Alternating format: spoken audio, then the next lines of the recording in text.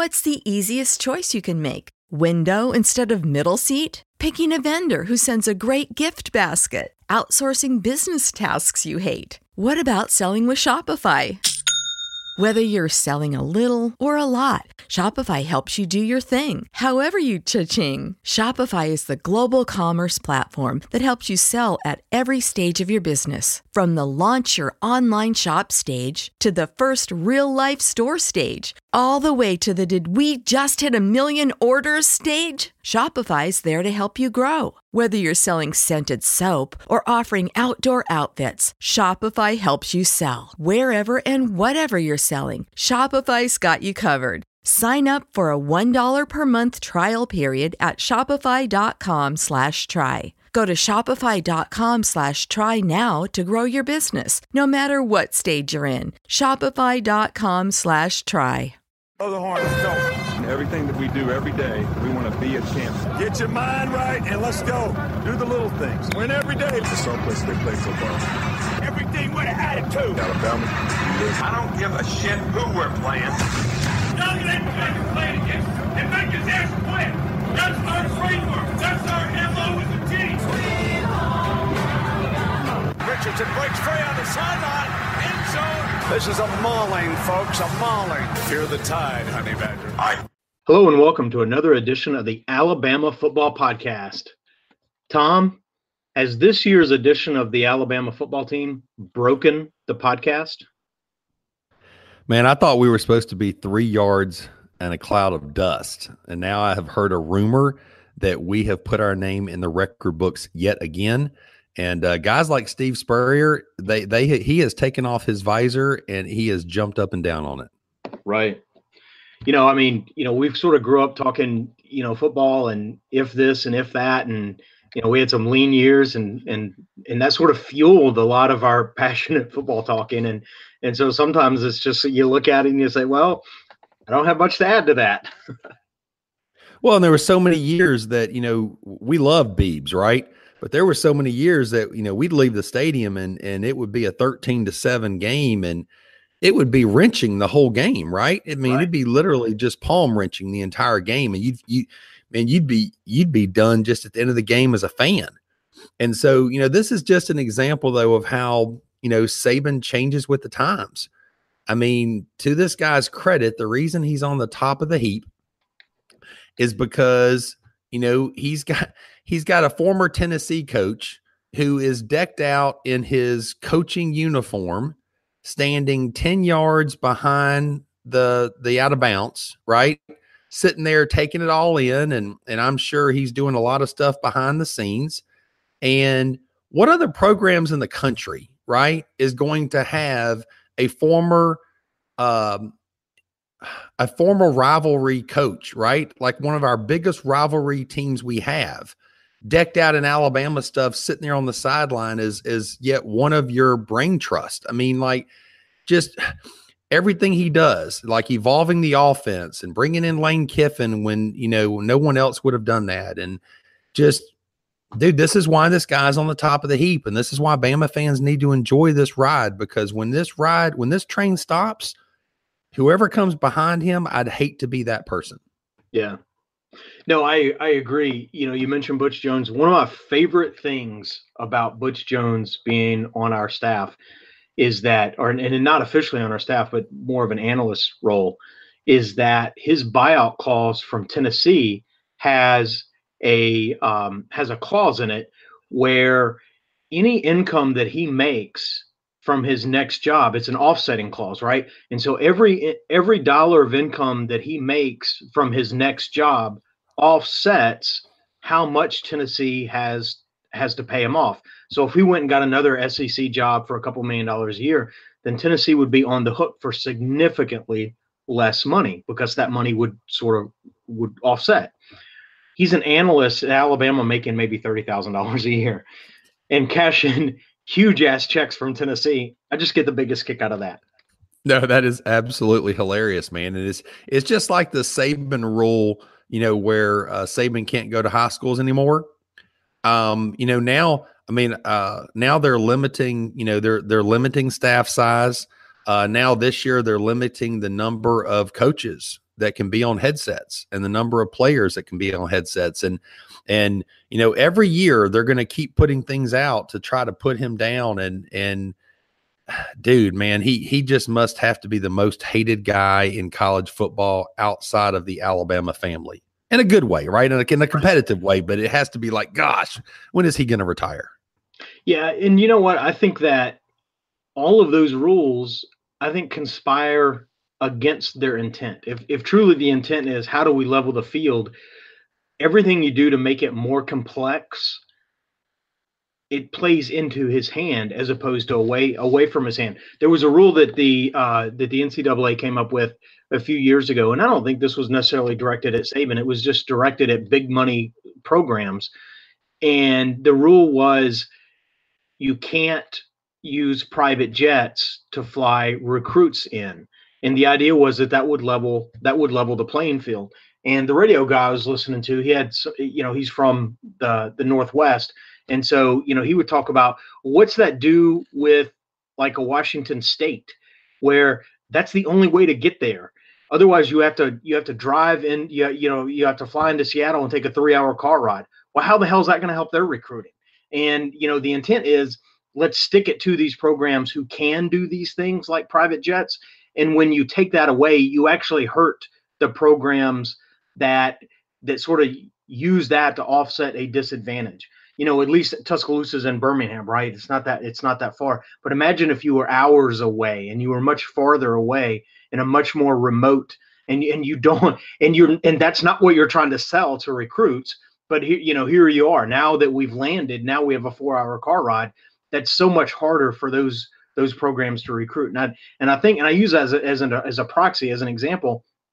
The more complex you make it, the better you actually play into the hand of someone like Saban, who treats the whole thing like a Rubik's Cube. How do I solve it? And so by making it more complex, the person who can solve it wins. And isn't that what he does?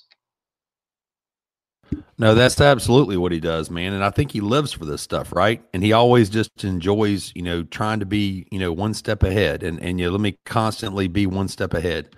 Well, do me a favor and start on offense. Obviously I gave Ole Miss a little bit more credit than you did.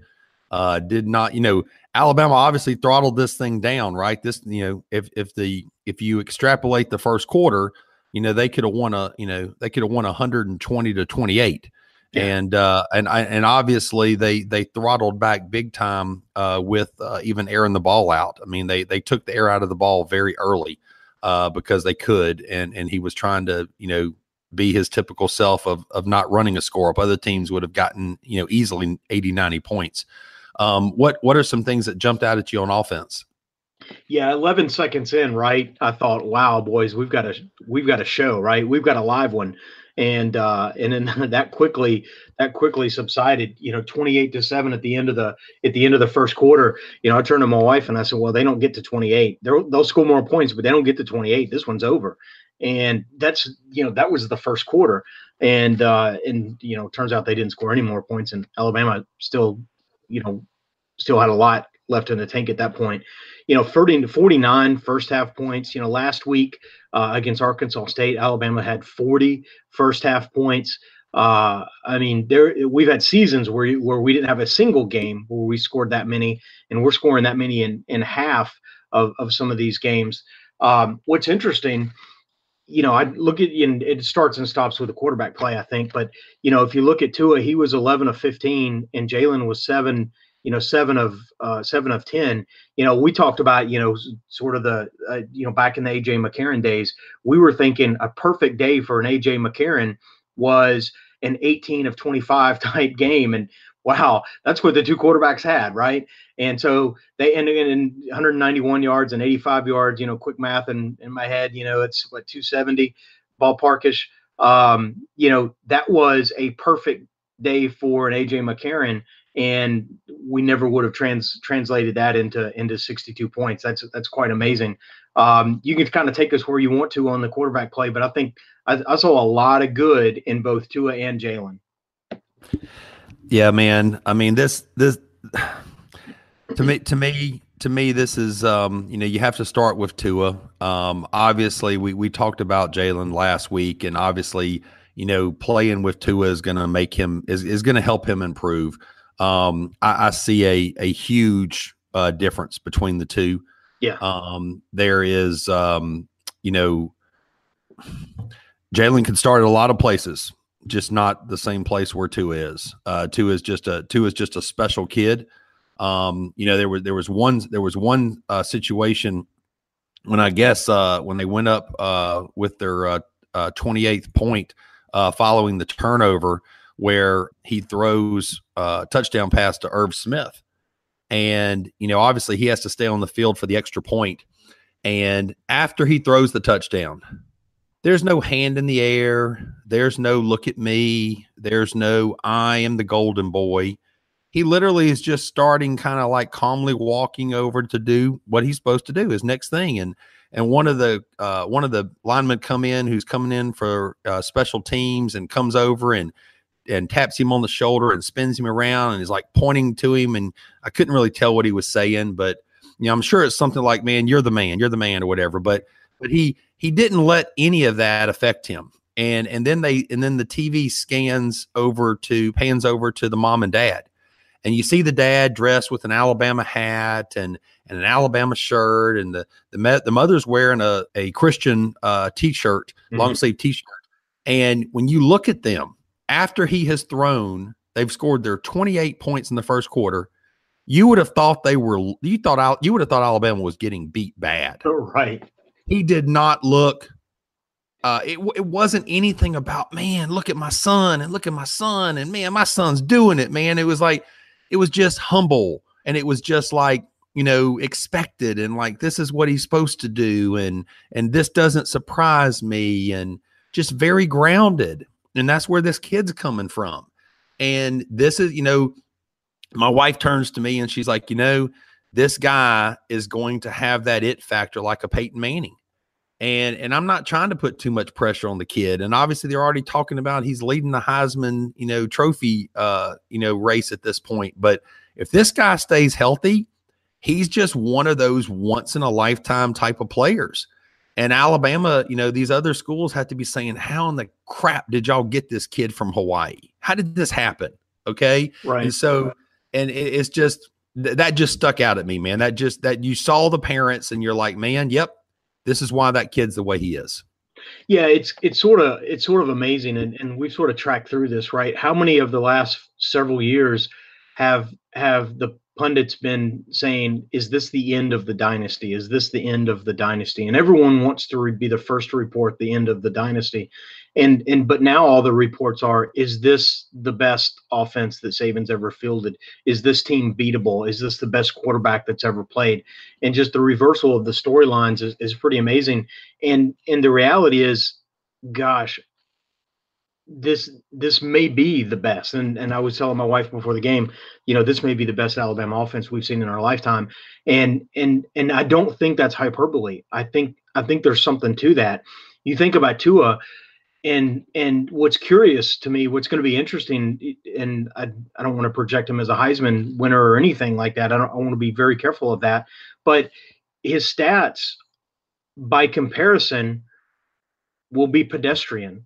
And the reality is he's never played more than a half of football.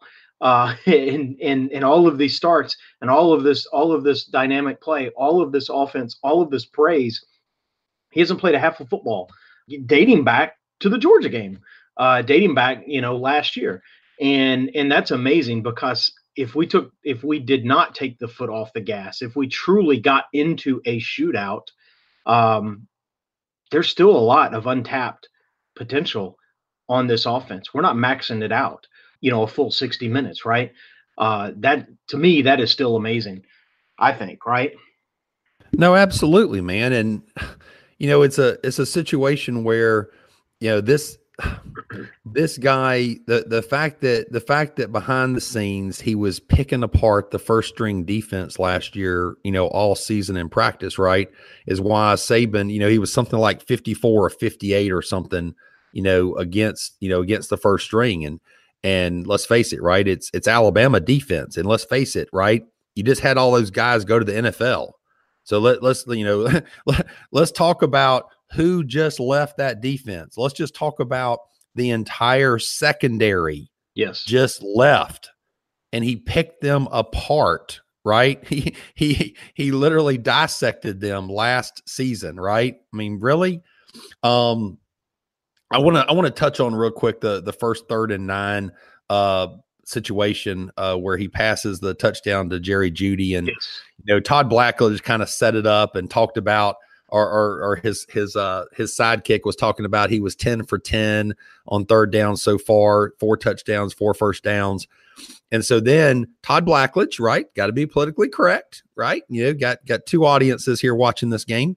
And so says, yeah, but he hasn't been tested on the road. And, this is going to be his first big test against an SEC defense. And I'm sitting here thinking, Todd, God bless you, man. I really like you, and I do. But I'm sitting here thinking, dude, is going on the road in 3rd and 9 in Ole Miss the same way as being asked at halftime, you're going to come in the national championship game and against Georgia? Really?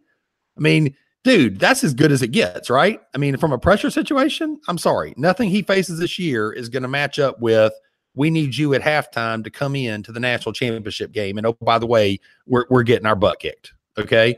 And so that just shows you what a pro Blackledge is, right? I mean, he's like you said, he's got to play to both audiences. He's got to do his job. And he can't just say, yeah, let's watch him convert another one. I mean, he can't say that. Right. And so I hear what you're saying.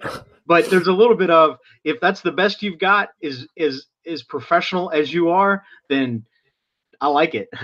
No, I thought it was hilarious, right? Because he's got to say it, but right. Of all the college quarterbacks, right? I mean, imagine if every coach could here's my litmus test for this guy, right? I want to see what kind of moxie he has. I'm going to ask him at halftime of a national championship game to come in and play, right? I mean, really, that's like the ultimate test. And so on that play, I found it funny that they talked about in the pregame that Ole Miss felt like Jerry Jeudy was the most explosive player that Alabama has.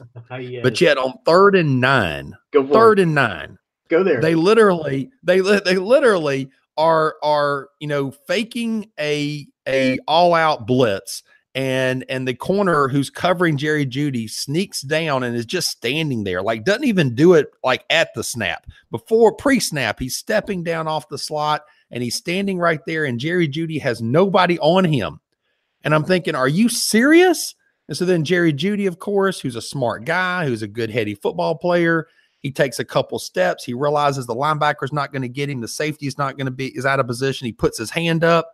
And then, dude, I'm sorry. You talk about yak. You talk about yards after the catch, okay? And everybody saw this. He hit the guy on his hands 35 yards down the field, and the guy literally just had to put his hands in front of his nose, and he didn't have to move his freaking hands. Are you kidding me? That is phenomenal. That is in a class all by itself. And these three now sophomore wide receivers are just thanking the good Lord every night when they go to sleep that Tua is their quarterback. Yeah, I think, there's a couple things in there. I think so, Blackledge says, well, we haven't seen this yet. Okay. Well, I guess now we have. And not only have we seen it, but, oh, by the way, that was his longest scoring play in his career. So, okay, not only did he answer, but he answered, in spades, right? And that pass was on the money. You couldn't have run down there and handed it to him any more perfectly than that pass. And I just want to underscore now, I'll be the first to admit, I don't know the Ole Miss personnel like I know the Alabama personnel, but I can tell you a bad scheme. And a bad scheme is when we knowingly say that Jerry Jeudy's their most dynamic wide receiver and we're going to run a scheme that leaves him uncovered in the slot. Bad scheme is what that is. Like I said, I don't know their personnel, but that individual, that player was wearing a 30 series number. And so that tells me, is he truly a linebacker? Is he maybe a safety? That doesn't tell me that he's a corner. You typically don't see that number with corners. And so he's their best, most dynamic wide receiver. Not only are we going to leave him uncovered, but the guy that we're kind of being cutesy with that's going to step back into coverage isn't even a true cornerback. Again, that's my thought. I don't know their personnel, but just based on numbering, there's schematically bad. Everything about that is just bad. And I don't say that to minimize Alabama's performance, because that's what good teams do. Good teams take advantage of that. And then just the execution of the play. Tommy, if we went out and did that in the backyard, it would be hard to throw such a perfect pass. And so I'd take nothing away from what Alabama did. That you would have to have, what caliber of cornerback would you have to have lined up on him on that play to beat that pass as perfect as it was? And Ole Miss was like 3 pages away because they had a safety walked up to the line of scrimmage. If that's what you're going to do, then I don't know. I don't know what conversation can you even have, Ole Miss. Dude, they don't have a Minkah Fitzpatrick, right? There wasn't a Minkah on that roster. But I wouldn't do. Go ahead. You would have to have a Minkah in the slot who would like maybe take a step one way and go the other way to even. My point is Jerry Jeudy's young, right? But Jerry Jeudy has showed some football IQ, right? Early on. And so right there, if you have, okay, how can I say it this way? If Minkah was matched up with him one-on-one right now in press coverage at the line of scrimmage, right? Mm-hmm. And you did it 10 times, right? Jerry's going to win a few. Sure. No offense to Minkah, but Jerry's going to win a few. Yeah. And this was no Minkah. This is where I'm going with that. No, I'm right there with you. There's not a Minkah Fitzpatrick in the state of Mississippi. And even if it were a Minkah Fitzpatrick, you don't walk him up to the line of scrimmage. You don't get cutesy pants with the most dynamic receiver. If that's their second or third receiver and you think maybe you can bait them into a bad decision, okay, we can have that conversation. But when you take the best receiver on a dynamic offense, then you don't get cutesy pants like that. We would not have done or how angry or frustrated would we be if we had done that with their DK Metcalf or the AJ not AJ Green, but their top flight receiver. They've got 3 top shelf receivers. I don't think we would have done that with any of them. And we did not do that on a single play, to your point. Right. A single play. And so I get like schematically what I get it in high school. I get it against maybe a bad offensive team with a lazy quarterback that you can sort of bait them into something, with a receiver that is more likely to run an inside slant or curl, but not someone that can clearly line up and beat you on a post. Like, oh, you're going to leave me uncovered? Oh, well, we all see this. So the play call has changed in everyone's head. He's uncovered in the slot. That's an automatic 9 route, right? Right. And then, absolutely. And if he's off the line in a dead sprint, it's almost like Tony last year in the national championship. You can't get cute and like play the inside where you already have the help and then get your ass beat on the outside. And that's Tony Brown. And that's exactly what happened with Tony Brown against Georgia when big touchdown. We gave up that 90-yard play. And that's almost the exact same thing, except for it wasn't an individual player playing a bad technique. That was the scheme. That was the game plan. That was the call from the sideline that we're going to walk you up and we're going to try to, bait him into something, give him a look that maybe he hasn't seen. Well, I don't know. I think he likes seeing uncovered Jerry Jeudy running 9s. No, absolutely. Well, hey, I want to rattle off a couple quick things and just get your opinion on them. First of all, I want to do, unfortunately, I talked last week about Damian Harris and how so glad I am that he came back. And just that's what's good about college football. Mm-hmm, mm-hmm. And so I'm glad that he got into the end zone and got him a touchdown because I wish he would have gotten one the week before. Yep. But because of this situation, because of the embarrassment of riches that they have offensively, he finished the day with 5 carries for 62 yards, and he got 43 of those on that 1 carry. And so I mentioned here that I hope this guy gets 1,000 yards, and just like Saban got Ronnie Clark some love last year at the end of the season. I hope there's somebody on that staff who is keeping track of Damien Harris's yards. And I literally hope at the end of the season that they know that, hey, he's at 910 and we're going to get him this 91 yards because we want him to be the first back to ever get 3 consecutive 1,000-yard seasons. And so kudos to Damien because he had 5 carries. Brian Robinson got twice that many because Brian Robinson got to play more because of the situation. And so just kudos to Damien Harris because he seems like a good kid. He seems like a good teammate. And, I just hope he gets rewarded for his decision to come back. Yeah, absolutely. I think that, and you even look at him in his press conferences and in his demeanor and I call it almost like professionalism, that this dude is as polished as they come. I mean, you can't help but just love this kid. And the fact that he came back, I mean, you got to love that too.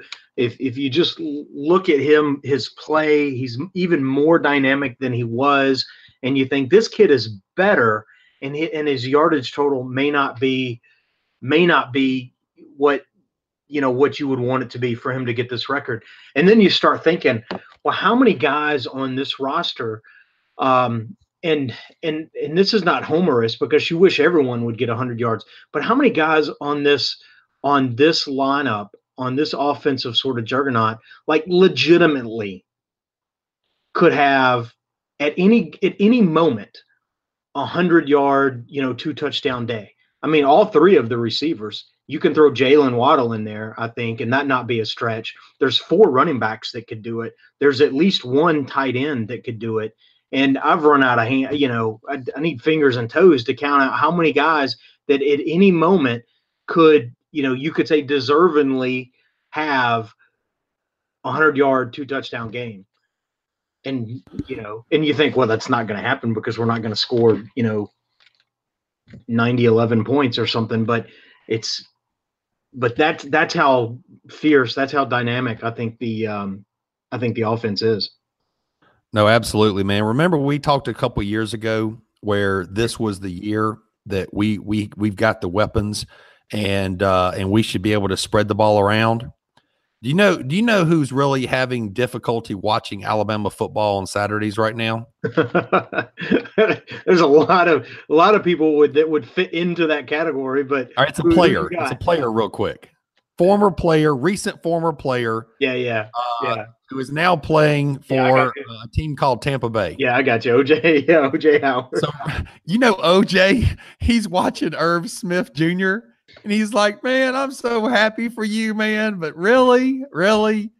And so, I just want to touch on the fact that we had a couple years ago, we had the weapons. Yeah. And we felt like we did. And the days of throwing the ball to Amari Cooper 10 times a game and throwing the ball, to Calvin Ridley, 8 or 9 times a game, it goes back to your point real quick about what these guys could do. But, Jerry Jeudy, 3 catches, Irv Smith, 3 catches, Devonta Smith, 3 catches, Henry Ruggs, 3 catches, and Damien Harris, 4 catches. Right. And so you got 8 guys catching the ball, but they're spreading the wealth, right? And oh my gosh, this has to be such a nightmare for teams because you cannot double cover, okay? 3 wideouts and a tight end. And Hale got into the game too. And I love their formations real quick, and I'll let you comment on this, is that like I love the fact that you're splitting Hale out you're doing trips to the left.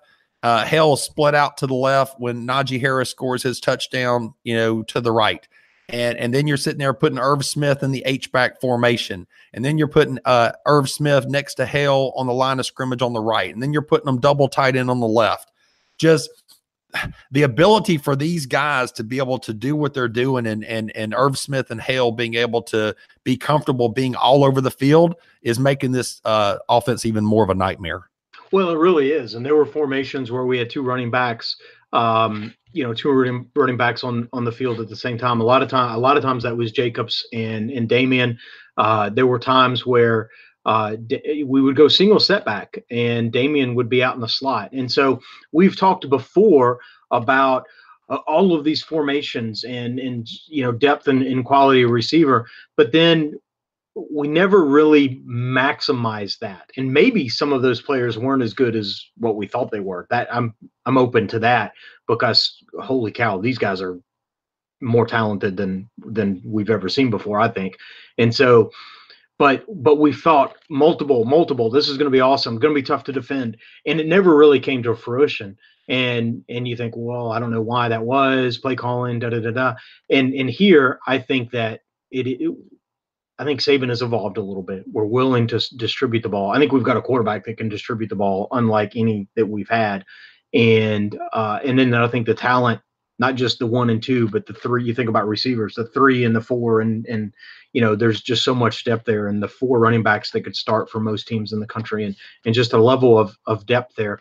I do think that which allows us to be dynamic in a way that we haven't before, right? And I think that is exciting. I think you talk about sort of maximizing that. And I take nothing away from Irv Smith, because I think he's really talented. I think he's got a career ahead of him, but he's not an O.J. Howard. He's not that talented, but he may match his numbers this year.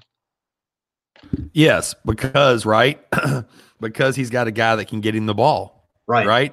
And, there's some other really good quarterbacks that we've talked about in years past that you make players look good around you. Right. And you are a quarterback that can pick up and elevate the guys around you and make them, look totally, just make them play above themselves just because of what you can do. And you're throwing them into space, and you're not throwing them into contact and traffic, right? And you're letting them do things with the ball. And so that's just awesome. Hey, one thing I want to touch on real quick, sure, is the offensive line depth. We talked before last week about how I hope that we're able to get Lomax back on the in the rotation. Yep. I will tell you, on the first glance, it's easy to say, man, the offensive line looked better today. But like you said, this is an Ole Miss defense that gave up over 600 yards the week before to Southern Illinois. And so, you have to take that under advisement, right? When you measure this offensive line, because this was not an Auburn and this was not a Clemson front seven, 2 of the best front sevens in the country. And so at one point I saw Lester Cotton come out of the game. He was not in the game. And Deontay Brown came in at left guard, and the other starters were in the game, but he was the only one in with them. In a couple plays in one series, he got beat handedly by either the nose tackle or the defensive tackle, a junior college transfer. No, actually, I'm sorry, it was the nose tackle because it was number 95. And he got beat a couple times. And no offense to him, and, I'm not trying to single him out. I'm just simply saying that, that jumped out at me at, I think there's more depth issues on the offensive line. It's kind of like we talked about with the defensive line, right? I guess I'm just going to say that some guys have got to stay healthy. Yeah. I'll say it that way. No, I think you're right. I think, I think I saw the play that you're talking about. Benito Jones just beat him like a drum. And it's, Benito was a guy that we recruited real heavily, and he ended up going to Oxford. But I kind of watched him a couple of plays when I noticed that he was in. I was, there was no report that he was injured, but then, Saban came back in his press conference, said, no one was injured. And I did see him on Lester on a special teams. And so I think the coaching staff is, directionally in agreement with you that, hey, we got to get some reps for these other guys. And so we can rotate in a Deontay Brown and give him some reps with the starters, and, put him on tape and give, learning opportunity to him. I wish that he hadn't been beat, but that's something that it's coachable. He can learn from that, and, we'll go from there. I do look forward to seeing Matt back, and I'm doubly intrigued by that now based on the conversation we had last week. And I think it may be interesting to see. I think. And real quick, I want to touch on the fact, were you surprised it was Deontay and not redshirt senior Josh Casher, though? I guess that's the other point I wanted to make. Is Deontay Brown the number 6 guy? I think while Matt's out, yes, he probably is. And why not Josh Casher there, right? Redshirt senior versus redshirt sophomore. Josh is listed on the depth chart behind Lester Cotton. I'm just surprised it wasn't Josh. Yeah, I think through camps, I just think there's more upside with Deontay, not just for this season, but subsequent seasons. And so I think we want to roll him along. We want to develop him. Casher got some run later, but I think when you're giving those reps, I think the guy who's closer in talent and potential upside with the starters, I think it's Thompson. I think it's Deontay in that role. All right. What else jumped out at you on offense? And again, I don't say this to take away from the Alabama performance, but that Ole Miss defense was just bad. You mentioned the Damian Harris play. Not to say that he would have been tackled, but that linebacker was just way on the wrong angle and just ran himself out of the play very early on. I don't know if he takes the right angle, it's probably an 8 to 12 yard gain instead of a 46-yard touchdown. And that's just, I mean, you coach it because you can coach it, but like in the heat of the game, there's not a damn thing a coach can do about that. If that's what you've got that you can roll out on the field, then they will be in a lot of shootouts. Ole Miss will through the balance of the season. No, that's fair. I was trying to think as far as anything else that you did mention. Josh Jacobs in the backfield with Damian. He was back there with Najee Harris as well. Had a good play for him on a first down play that he was able to get 10 yards on. Good pass in the flats, which was a good use of getting him on the field in other ways, kind of deal. Anything else you saw from the offense before we do mini game balls? No, let's go mini game ball. All right, so I'm going to have to give mine. I want to give mine to Irv Smith. He obviously is, a co-starter, you would say. I guess he's the passing tight end of the duo of them. But just, it just seems like he has really elevated his game, and it seems like he has kind of picked up where he left off last year. And he's only a sophomore, and just really impressed with junior. Really impressed with him high pointing the ball at the goal line, making that catch. He's one of those tweeners, right, that has that wide receiver type of frame, right? He's 6'4", 240, and just really happy for the kid, and just think he just complements these weapons that we have, and just glad he got a touchdown. No, I completely agree with that. I like what Blackledge said, that he goes up like a box out, like a big rebounder. He's going to use his body to help him make the catch. And I like that, right? And you think of all of the passes, all of the plays, that was a tighter window, a less open receiver, if you will. And so Tua's not making all these plays because there's no defenders. That's a play that's a much harder throw, a much, tighter window, increased level of difficulty. And he completes those just like anything else. And Irv Smith, it takes two to tango, right? Irv Smith, we've had tight ends that couldn't make that catch. And so Irv Smith goes up there, uses his body to block out, and then is able to, like you said, high point the ball, catch it with his hands, pinkies up, thumbs down, and demonstrated some of his skill set as well. And you think about when you have that level of skill set on both sides of the play, on both sides of the battery, it's tough to beat. Well, and to your point there, they had trips to the right? I think that was designed to him all the way. I think he was the first read. But they were in good coverage. They had good coverage on that play. They did, but it was a safety, which he had a height advantage on, right? You had trips to the right. The safety was the lone guy on the left. It was a one-on-one matchup, and he threw it up to a 6'4" guy where the other guy's not going to be able to get it. In worst case scenario, that would have been an incomplete pass. Right. Right. But it wasn't like the guy fell down. There was talent that demonstrated on both sides of that play.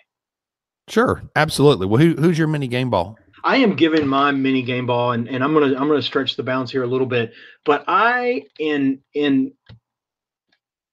so impressed with Jalen's spirit and his attitude and the increased level of performance, the improved level of performance. I think we're seeing this year's kind of some of what we wish that we would seen from him last year. He was 7 of 10 passing. He did run the ball a couple times. He's still a dynamic runner. I still enjoy watching him run. But what he is demonstrating that he can do throwing the ball this season, I am just so pleased because we've lacked this in other seasons. I'm so pleased. The fact that he threw an interception does not even bother me. It reminds me of like a story that I'll show my age a little bit. But, early in Phil Sims's career, like the real Phil Simms with the New York Giants, Bill Parcells told him, I want you to go out and throw a couple interceptions today. And that's so counterintuitive. But the mentality is, I want you to put the ball in play. I want you to take chances. I don't want you to play too close to the vest because we can't win that way. We got to go out and put the ball in play. We've got to take our shots. We've got to take some chances. And I feel like Jalen historically throughout his career has been too conservative, and almost that was a knock on him. He didn't turn the ball over, but he's not taking risks either. And it just feels like these last couple of games, he's taken the lid off of his own play and being willing to take risks. I think seeing Tua do it is helping him. And I think, he's like, if I throw a pick, it's not going to cost us the game. It's not going to be the end of the world, but it can be a development opportunity to see if I can thread that needle, to see if I can get it in there. And he threw a couple of really good touchdown passes. And the fact that he threw a pick, I almost celebrate it because it's him like taking a deep breath and saying, I can play quarterback. And I feel really good about that. I know you're not at the same level of that same height that I am, but I just feel good about what the kid's demonstrating. Yeah, man, you and I are in different camps here, man. I think that was a really bad decision on his part. I think that is his inability to go through his progressions. He fixates on his first read. Todd even called it out after the play. He missed a read right across the flats there. I think Tua hits the guy on the run across the flats and moves the chains yet again. I think Tua quickly goes to that read. He quickly sees that it's double coverage. He quickly rotates off across the middle, hits the guy in stride, and off we go. And so I understand your comment of taking chances, but you have to make good decisions. And I don't feel like he should have ran the ball when he fumbled, a week ago. Nobody's perfect, right? Nobody's perfect. Tua's going to throw an interception. It's going to happen. I'm not saying that. Sure. I'm just saying that Jalen's got to sit back in the pocket and he's got to learn to go through his progressions quicker. And Tua can sit there and be on progression 3, and Jalen is still sitting on progression number 1. But so that frustrates me. He's not a throwing quarterback, man. He's just not a throwing quarterback. But here's the deal. In no way am I comparing Jalen to Tua. Okay, because that's an unfair comparison. I'm comparing Jalen this year to Jalen last year. That's the comparison I'm making. And I think that if you look at it in that lens, that it's easier to say, yes, his level of progression is significant. But you can't compare him to say, well, he's still not Tua. Well, no, he's never going to be Tua. But he's never going to be Tua. Right. Yeah. And so let's just say that, right? Jalen's not going to be Tua. He's not going to wake up and like, oh, I get it in such a way that now I'm Tua. No, he's never going to do that. It's Jalen. But when you compare Jalen, what we've seen of him this year, to Jalen to what we saw of him last year, now that's an impressive comparison, I think. No, I see what you're saying, but the TV camera panned over to Saban for a reason after that pick. And he immediately walked over to the quarterback's coach, and you could read, he put his hands up and you could read his lips like, what was that? Right. I mean, literally, like there's a reason Saban was 3 yards away from the quarterback coach and made a beeline to him and Sure. looking at him like, really? I don't think I can't read lips. So I don't know that he said, what was that? But it was a body language like, Sure. That was not a good decision. Okay. Right. And so, I will challenge you just a little bit very quickly to say it this way. Do I think Jalen has improved? Yes, I do think he has improved. Do I think the score would be 62-7 final score if he had been the starting quarterback the whole game? No. No. Nowhere close. No. Nowhere close. No. But as far as his perceived character and his sportsmanship and his, being a team player and all of what seems to be happening behind the scenes, right? Mm-hmm. Dude, kudos to that. Sure. Are you kidding me? There's a lot of people in this me age who would not be able to do that. Now, I will also very quickly tell you that when he first came into the game after Waddle's 37, yard punt return, and we had the ball at the 30, do I think, Saban said before the game it wasn't scripted when he was going to bring in Jalen. Do I think they brought him in on purpose when it was 1st and 10 at the Ole Miss 30? Absolutely. And is that a bad decision? No, because that helps his confidence. Right. They brought him in a short field where he could have success. And I think that was a smart decision. I think he was probably coming in anyway, but I see your point. And look, I want to be very careful. I'm not comparing Jalen to Tua. It's really more of a statement on Jalen and comparing Jalen to Jalen. So yeah, we don't score 62 points. It's a tighter ball game. It's a different ball game. We have more 3 and outs. We win, but it's a tighter game. It's 30 to 20. It's something like that. It's a different ball game. Go back to and you can say 26-2 over the last couple of years, phenomenal. But go back and look at some of those scores. This game would not be 62-7. It would be more like some of those other scores. And let me just say this, because I've held on to this for several weeks now. There's something about Tua. He is just so intuitive at the quarterback position. Yeah, you were saving that till we could do one together, weren't you? All right, that's good, man. I like that. I'm glad. I know it took a little while to come up with that one. I'm impressed, man. The listeners are going to be just totally falling off the chair for that one. I know. I think on that note, we've got to flip the defense. No, man, it's all good. Hey, listen, I want to first start a couple things.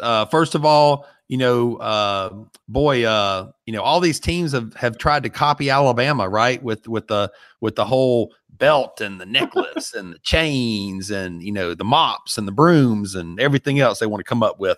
And so, once again, right, they got to play both audiences. And I love that little segue. And I'm not even going to say what they called themselves because I think it's silly. So I'm not even going to give publicity to it. But I just love the fact that at the end of the game, Todd commented that last year this trio of receivers had 6 catches on the game, and this game they finished with 7.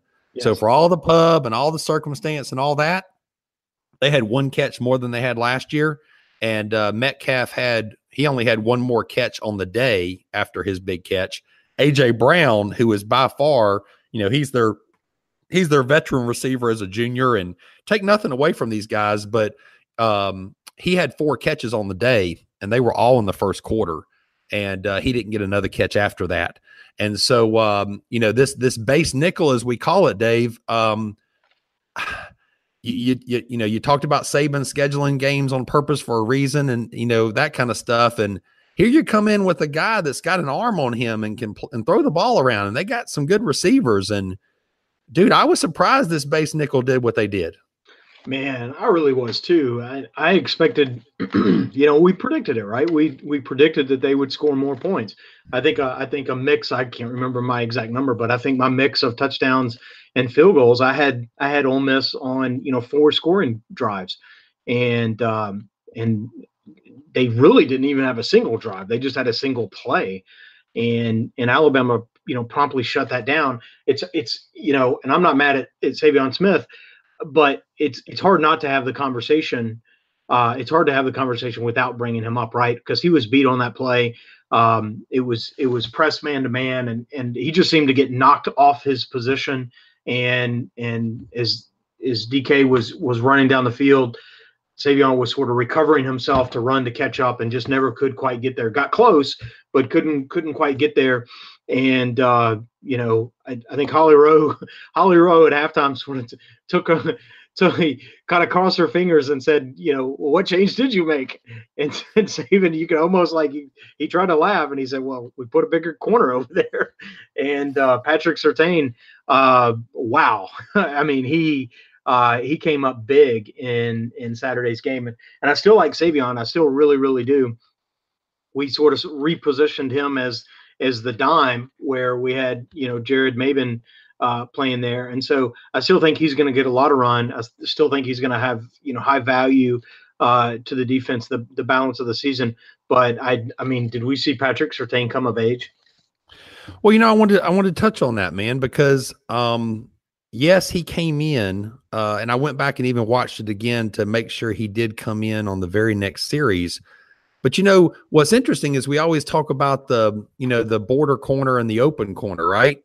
And what was so interesting is because Ole Miss, because they have 3 talented wide receivers, they were running a lot of 4 and 5 wides. Yep. And Savion Smith came back in. He got a lot of run in the game, but he always was the outside corner on the border corner the rest of the game. Yes. And Trayvon Diggs and Patrick Surtain alternated who was the opposite corner. So it wasn't just Patrick Surtain, which obviously is more pressure. And so I found it interesting that probably about 2/3 of the time, Trayvon Diggs ended up being that corner over there on an island by himself, with Carter, over the top. Yep. And Surtain was over there on the other side with Savion Smith a lot of the time. So I did find that interesting. Did you notice that Trayvon Diggs and Patrick Surtain was alternating a lot? Yeah, a little bit I did. This is one of those things, and interestingly enough, we had someone, sort of send us this as a question, like, what footage are you guys looking at on the TV games, or do you all the games live? And there's the advantage. We said this before, right? There's advantages and disadvantages of watching it live versus watching, on TV. And one of, if not for me, the biggest disadvantage of watching on TV is the defensive rotation, because the announcers are not going to call it out. They're just not. They don't even call out some of the star offensive players when they rotate. So they're certainly not going to call out a nickel versus a dime versus a rotated cornerback, because they're not even watching that. And so in the stadium with the binoculars, it's you have to intentionally seek it out. And this was a game that would have been really good to watch live to get more of a nuance of some of that shifting. Trayvon was still in there. I know that there were times where we moved him down to the star, and then that could put him on a slot receiver. But then there are times, yes, where we put him on the field receiver, the field corner as opposed to the boundary. And so there's a lot of shifting of players and personnel that it's harder to see on TV. And so I caught some of it, but certainly not all of it. Well, I was surprised that Trayvon Diggs and Surtain moved back and forth like that, and that Trayvon Diggs, to his credit, was the next guy up to be that field corner 2/3 of the time, and that he did sometimes drop down in the star. And so then you saw Carter. You saw Carter go as one of the 2 deep safeties, because obviously he's running behind McKinney on the depth chart at strong safety, right? And so you saw Carter drop out of the star and drop as one of the 2 deep safeties in the dime formation, which was interesting. Yep. Also want to comment that we talked about Deontay Thompson's range before, but I also want to talk about Xavier McKinney. Yes, because they've got a nice little rhythm going here where Deontay Thompson drops back and plays center field, and McKinney drops in the box to be the physical guy. And what's smart is they're playing him like they did Harrison. And so they'll put him on a slot guy on 3rd and 9, and they'll put him against a guy that they know is going to run a short route. He's going to run like a 5-yard out, or he's going to run like a button hook or something. And so they're putting him on a guy that they know is not about to stretch the field, right? So they're putting him in an opportunity to have success. And because he's a physical guy, they're not having to take him off the field to bring a corner in that they don't have because of the depth problems that we talked about last week. And so once again, it's Alabama being able to just manufacture and just pivot and move with the situation, man. It's just awesome. Yeah, it really is. Last week we talked about Deontay Thompson and Xavier McKinney, and we talked about, both of them almost being like true free safety types. And we compared it, to like having two Clinton Dixes on the field at the same time. Well, funny how a week later they both have an interception in the game, and Shannon Sharp is out tweeting that Deontay Thompson's the best safety he's seen in college since Sean Taylor, and maybe one of the better safeties that he has seen, comparing him to both Ed Reed and Sean Taylor. That's pretty high praise for Deontay Thompson, a player that we have been high on dating back to last year, and Xavier McKinney being a guy that we said last year would have a hard time, staying off the field, and played a lot in special teams. And both of these guys truly coming into their own this season.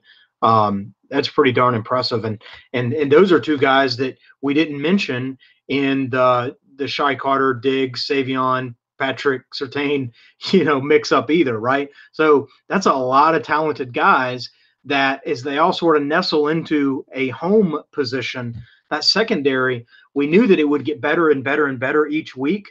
I didn't expect it to take the growth spurt that it did on Saturday. Oh, no, absolutely. Just like when Todd called out on the interception where Thompson and McKinney were both two deep safeties, right? And so the quarterback's going to look for the middle of the field as an opportunity on that play. And, Todd was telling the listeners how, at the snap, McKinney, breaks hard down. He basically comes down into the box, and Deontay Thompson just reads the eyes of the quarterback and has the range to just float over there and make the pick. Right. Now, Shy Carter was beat on the play. Yeah. Okay. And so had Deontay Thompson not had the range that he does, right, which is an unusual range, that's a touchdown. Okay. Because Shy Carter had a step on Shy Carter. So go ahead. I'm surprised at just at them. While Ole Miss's defense didn't show up against Southern Illinois, right? They've got the weapons on the offense. And so I'm just surprised at, like you said, how they're coming along in the secondary. Well, I think a couple of things. I think that, we kind of picked on Ole Miss and their secondary, and for some of the schematic things that they did, and Alabama did, and Blackledge called it out on the show a couple of times, and we did. And what's funny is we've seen us do this before. And so I think we sort of baited them a little bit, where we went with two high safeties. And so you think, okay, the middle of the field is going to be open.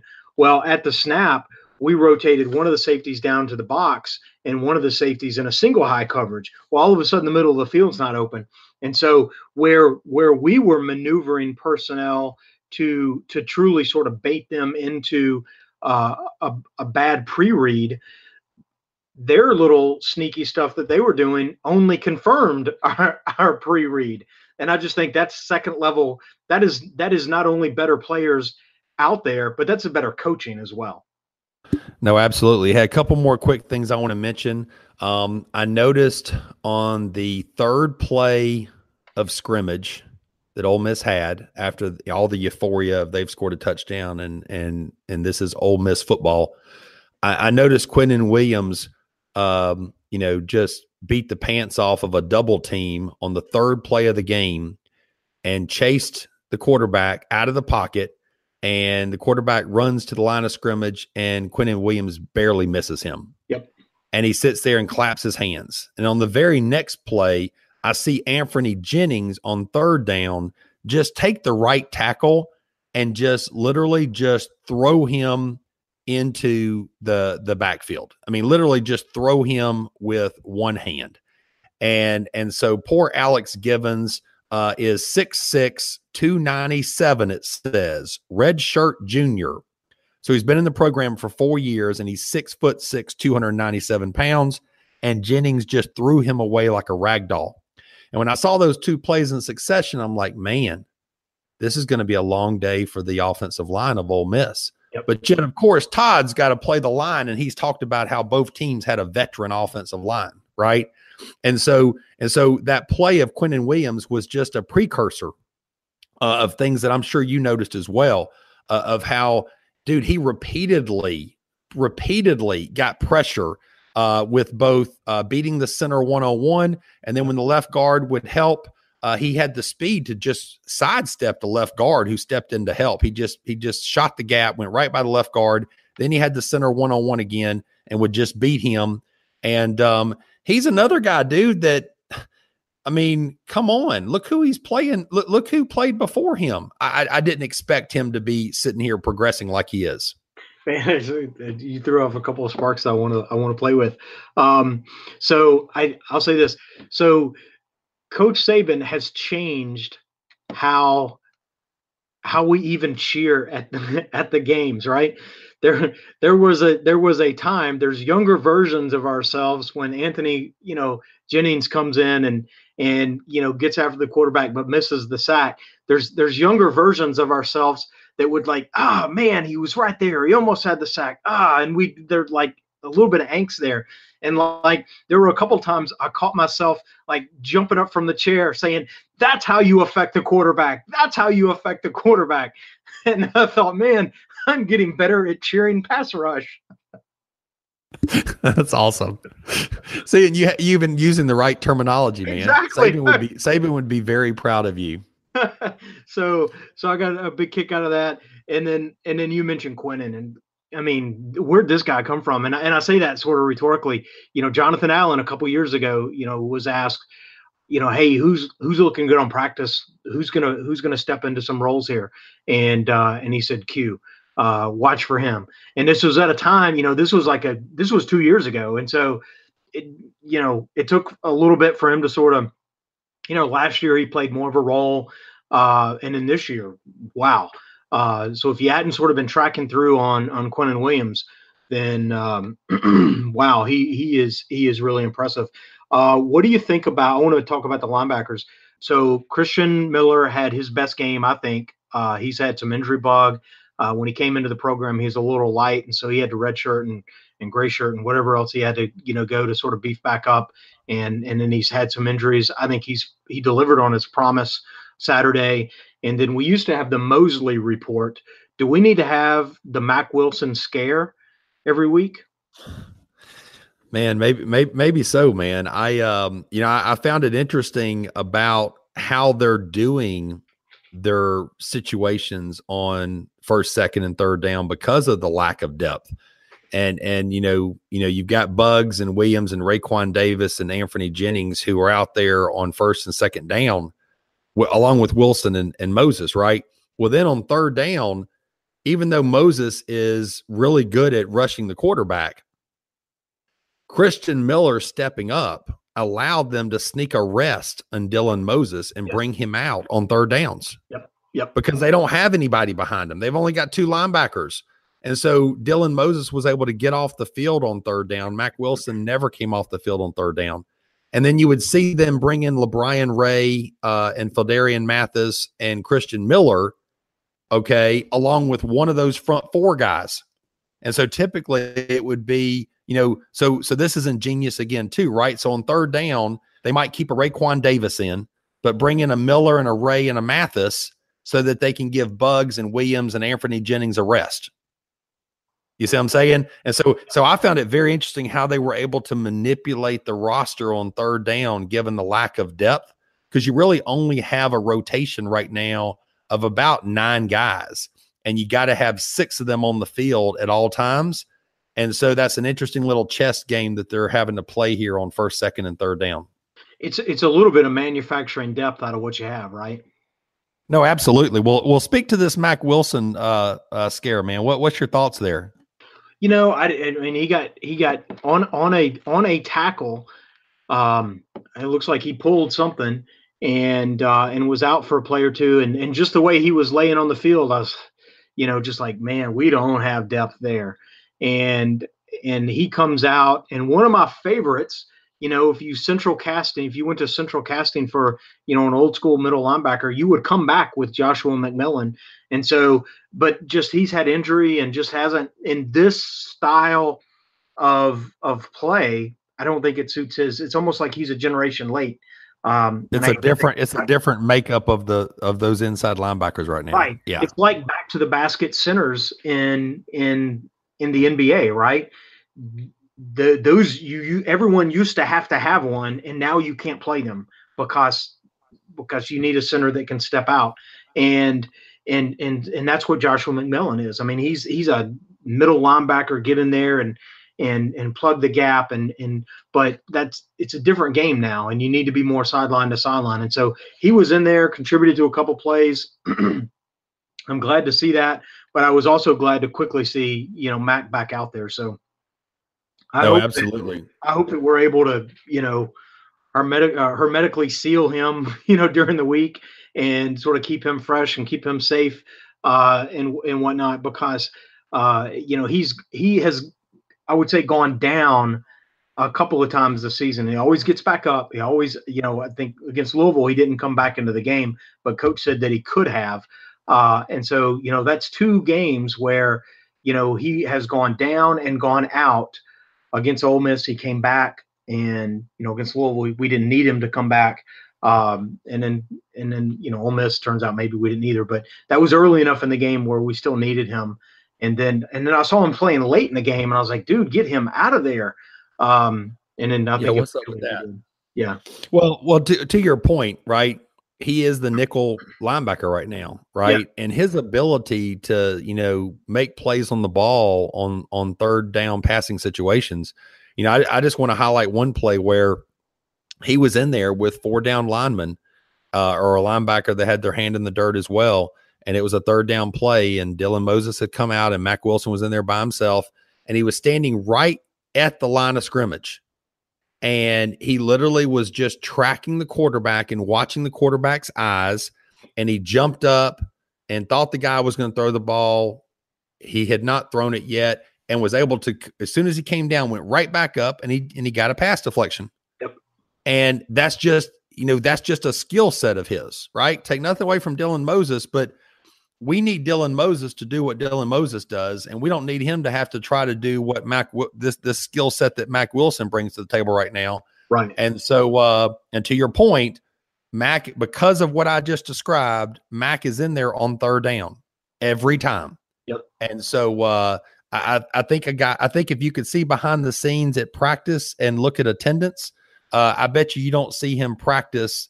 I bet you there will be some weeks that he only practices once or twice. You know, that's not Saban's MO, but at the same point, we got to keep them healthy. I think we've got to, and this is directionally to a point that you made a few minutes ago. We've got to find somebody that, and look, we're not going to find anybody that can immediately replace Mack Wilson, you know, per se, but who can step into a third down, you know, nickel linebacker, and who can steal some of those snaps. So Matt can, you know, and maybe it's just late in the game, or when we do that, maybe it is, you know, on, you know, the backside of the 50, and just to sort of steal some snaps where Matt can sit down and get a breather. And you know, 4 or 5 snaps in the game, or, you know, early-ish in the game is really all we would need. But who can step into that just enough times to give Mac some break, you know, because some third downs are more critical than others, right? And so, in some of those less critical third downs, and I know we always want to get them off the field, I get it, but we also know that some are less critical than others. And some of those less critical third downs, who can steal a couple of snaps a game? That would be something I would like to see us develop. No, absolutely, Wim. Give me your mini game ball so you don't take mine. I don't know how that works, right? Because if I'm going first, then there's the increased likelihood Definitely that I will not take mine. Exactly. Okay. So I don't know how that works. I am going to go Trayvon Diggs. Here's a guy that we talked about last week. He lost his starting role last week. There was some thought, hey, how does he sort of play through this? And he ended up being incredibly versatile this week, playing multiple positions. And he had two big pass breakups. One certainly would have gone for a touchdown. The other certainly for a big play. And so you think about how did we contain the Ole Miss? How did the Alabama defense contain Ole Miss? Well, Trayvon Diggs was a big part of that because success sometimes breeds upon success. If they had another big play for a touchdown and another big play for big yardage, then that's how an Ole Miss team can start to put drives together and build some momentum. So I'm giving a mini game ball to Trayvon Diggs for a couple of really big plays. No, man, that's a good call. I'm going to give it to Christian Miller for what you mentioned, because obviously, right now linebacker is a big issue, and with Chris Allen, hoping to get a little run this year, and Terrell Lewis, obviously, doing what he's capable of doing if he was out there. Christian Miller, coming back for his redshirt senior year, was a huge deal. And right now we need him in there on 3rd and long. He actually even got some run next to Mac Wilson on a couple 2nd down and long plays in lieu of Dylan Moses.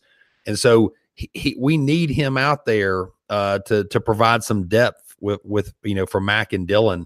And just kudos to him for having 2.5 sacks on the day. Yeah, I think if you're an opposing coach, and I think Christian Miller is a good example of this, and I think the evolution, the development of the secondary is another good example. You could say, Christian Miller, for his talent, he hasn't popped as a pass rusher like you think that he could or should. And in the secondary, they're replacing all the youth and da-da-da-da-da. And you think, now's our chance to sort of take advantage of that. And if you're a coach, maybe if you're Jimbo Fisher, you scratch your head and you say, well, damn, those windows closed quick. Yes, no, absolutely. Absolutely. Well, let's talk a little bit special teams, man. Unfortunately, Alabama had a chance to attempt a field goal, after they had already put, 28 points on the board. And obviously, he was not able to connect on that 38-yarder. It was good to see Joseph come back and, stick one later in the game. Yeah, it was. A couple of. It was like a 44-yarder, right? It was a good distance, right? Yeah, I mean, he hit, that 44-yarder, which was really good. He hit all 8 PATs, which, okay, we took week 3 to get all the PATs clean. So, okay, I'll take that too. So, I don't want to, do backflips over it, but I'll take it. Well, I mentioned the 44-yarder because last year we had a situation where we were trying to have our punter, kick the long field goals, and that distance between 40 and 50 was like no man's land. And so for him to have the confidence in the kid to come in there and step up and kick a 44-yarder, which would have been good from 50 yards, this team might need that at some point. So yeah, and I think it was also, the confidence to put him out there. I might phrase that differently and say it was a no risk situation. Let's go see what you got. Sure, but on the road, right? Sure. From 44 yards, right? We still need to see it. So hey, you're right, and it gives him, there's a balance to that, right? That field goal we did not need, and so you could sort of take the risk, but now he's got it under his belt. Now, it doesn't. It's almost like there's no lose here, right? If he misses it, of course he misses it. If he makes it, hey, we can build on that. So it's a no lose situation. We're glad it went the way that it did. No, absolutely, man. Well, we talk about the score in this game and how things went offensively, but from a special team standpoint, right? I mean, this was a pretty big day, right? Between a punt return and a kickoff return. I mean, poaching that Texas A&M coach is looking like a good call so far for, the co-announcer of Todd Blackledge at one point, and I need to get his name here for next week. So sorry about that, man. Sean McDonough. Sean McDonough. Thank you, Sean, man. We love you. He even made some underhanded, or he just made a comment about yet another thing Saban does is he goes and poaches the best, assistant coaches around the country. Right. And so you think of this Texas A&M guy, right, who's been there for 5 years, who's known for special teams. And dude, in week 3, this was a pretty good special teams day for some. We don't have days like that on special teams in one game typically. No, we really don't. And, as much as there's still an opportunity to improve, I do like what we're seeing in the return game. You think about punting, the number one objective is to flip the field. And in years past, we've done that with the punter. I think here we're going to need to do that with the return game. And Jalen Waddle, I think, is pretty dynamic. One of the announcers made the comment, after how many weeks, after how many more kicks, our team's going to just stop kicking to him. And I think we're going to start to see some of that. And Jacobs really seems to, and look, he returned a couple of kicks that I wish he hadn't. Even the long one to start the second half, it's almost like, well, that's unfair that Alabama comes out of half 49-0, gets the ball and pushes it across the 50 to start the second half. You think that's just not fair. But that's more than just individual talent. There's schematic, there's the blocking scheme, the plan. And I think there is a little bit of plan of, hey, we can take our shot against this team in special teams. Having what I would call a bona fide secondary coach. So much of special teams, it's pinned on the individual effort of their kicker and the individual effort of the returner. But it's a whole nother world out there in terms of the schematics, the study, the film breakdown, who against who and where can you take your shots. And I think we're getting more of that than we've seen. I'm glad of that. And I think that's just going to be an extra slice that this team, I think, is going to carry throughout the season and will serve the team well. Absolutely, man. Well, let's talk about this next opponent, man. They gave Clemson a scare. What do you think about the Aggies? What do I think about the Aggies? I think they're riding a high. I think Ole Miss was riding a high coming into this game. I think Vanderbilt was riding a high last year. I think Texas is better clearly than both of those teams. I think Texas is better balanced in the running game and the passing game than any team that we've seen this year. But they're not as good at passing as Ole Miss is. Mond is not as good as Te'amu from Ole Miss. I also like, and you mentioned Banks, I like him being on the staff and able to tell us about the personnel. I think we're going to know more about this A&M team than a lot of other teams that we'll face, because he will be able to talk to the personnel. And then Jimbo's another Saban assistant, and we know that story, right?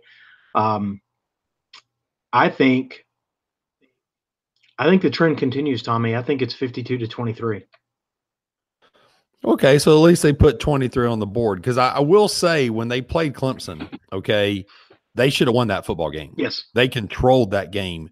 They had the ball in scoring territory like 4 times and came away with 3 points. And so I do think that this quarterback gives them more options than they didn't have before. And I think he made some really good plays with the ball. He had some great receiver plays, so maybe that speaks to Clemson's secondary. We don't know yet till we get later in the season. But I'm going to say that I think Texas A&M's defense holds up a little better because of what they did against Clemson, and Clemson does have a lot of weapons. Mm-hmm. And so I'm going to say we don't see 50 for the 4th week in a row. I'm going to say this is something like a 42. I'm going to say this is something like a 42-17 game. Okay. And so I think the game is still not in doubt. But I think, and hopefully we can get some young guys in and get some rest to the starters, and get some more depth here.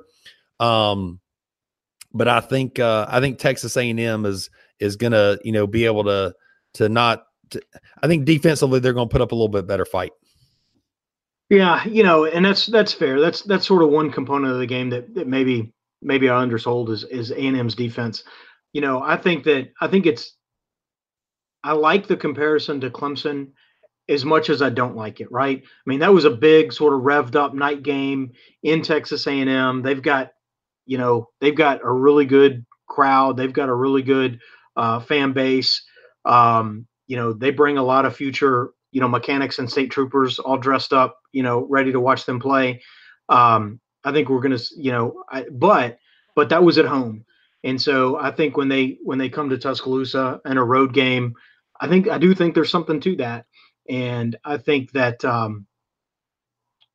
their depth will be exposed.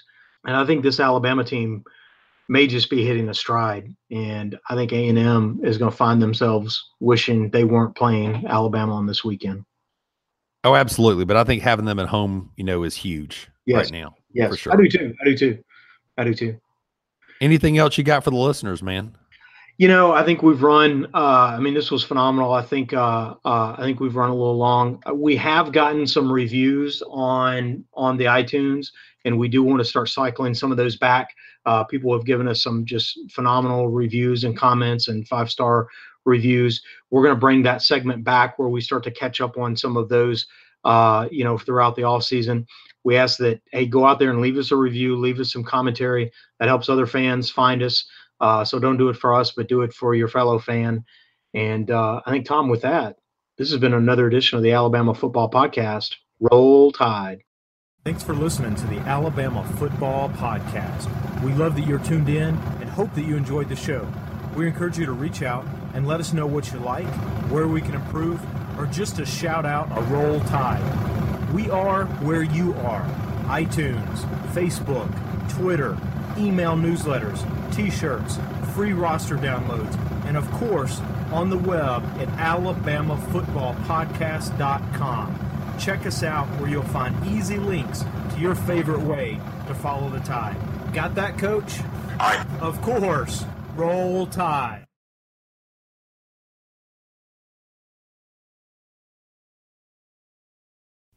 Mike Rowe here with a radical idea.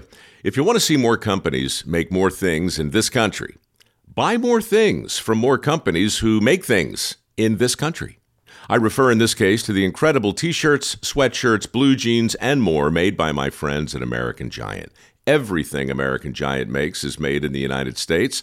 And right now, you can take 20% off your first order at american-giant.com/Mike. That's american-giant.com/Mike.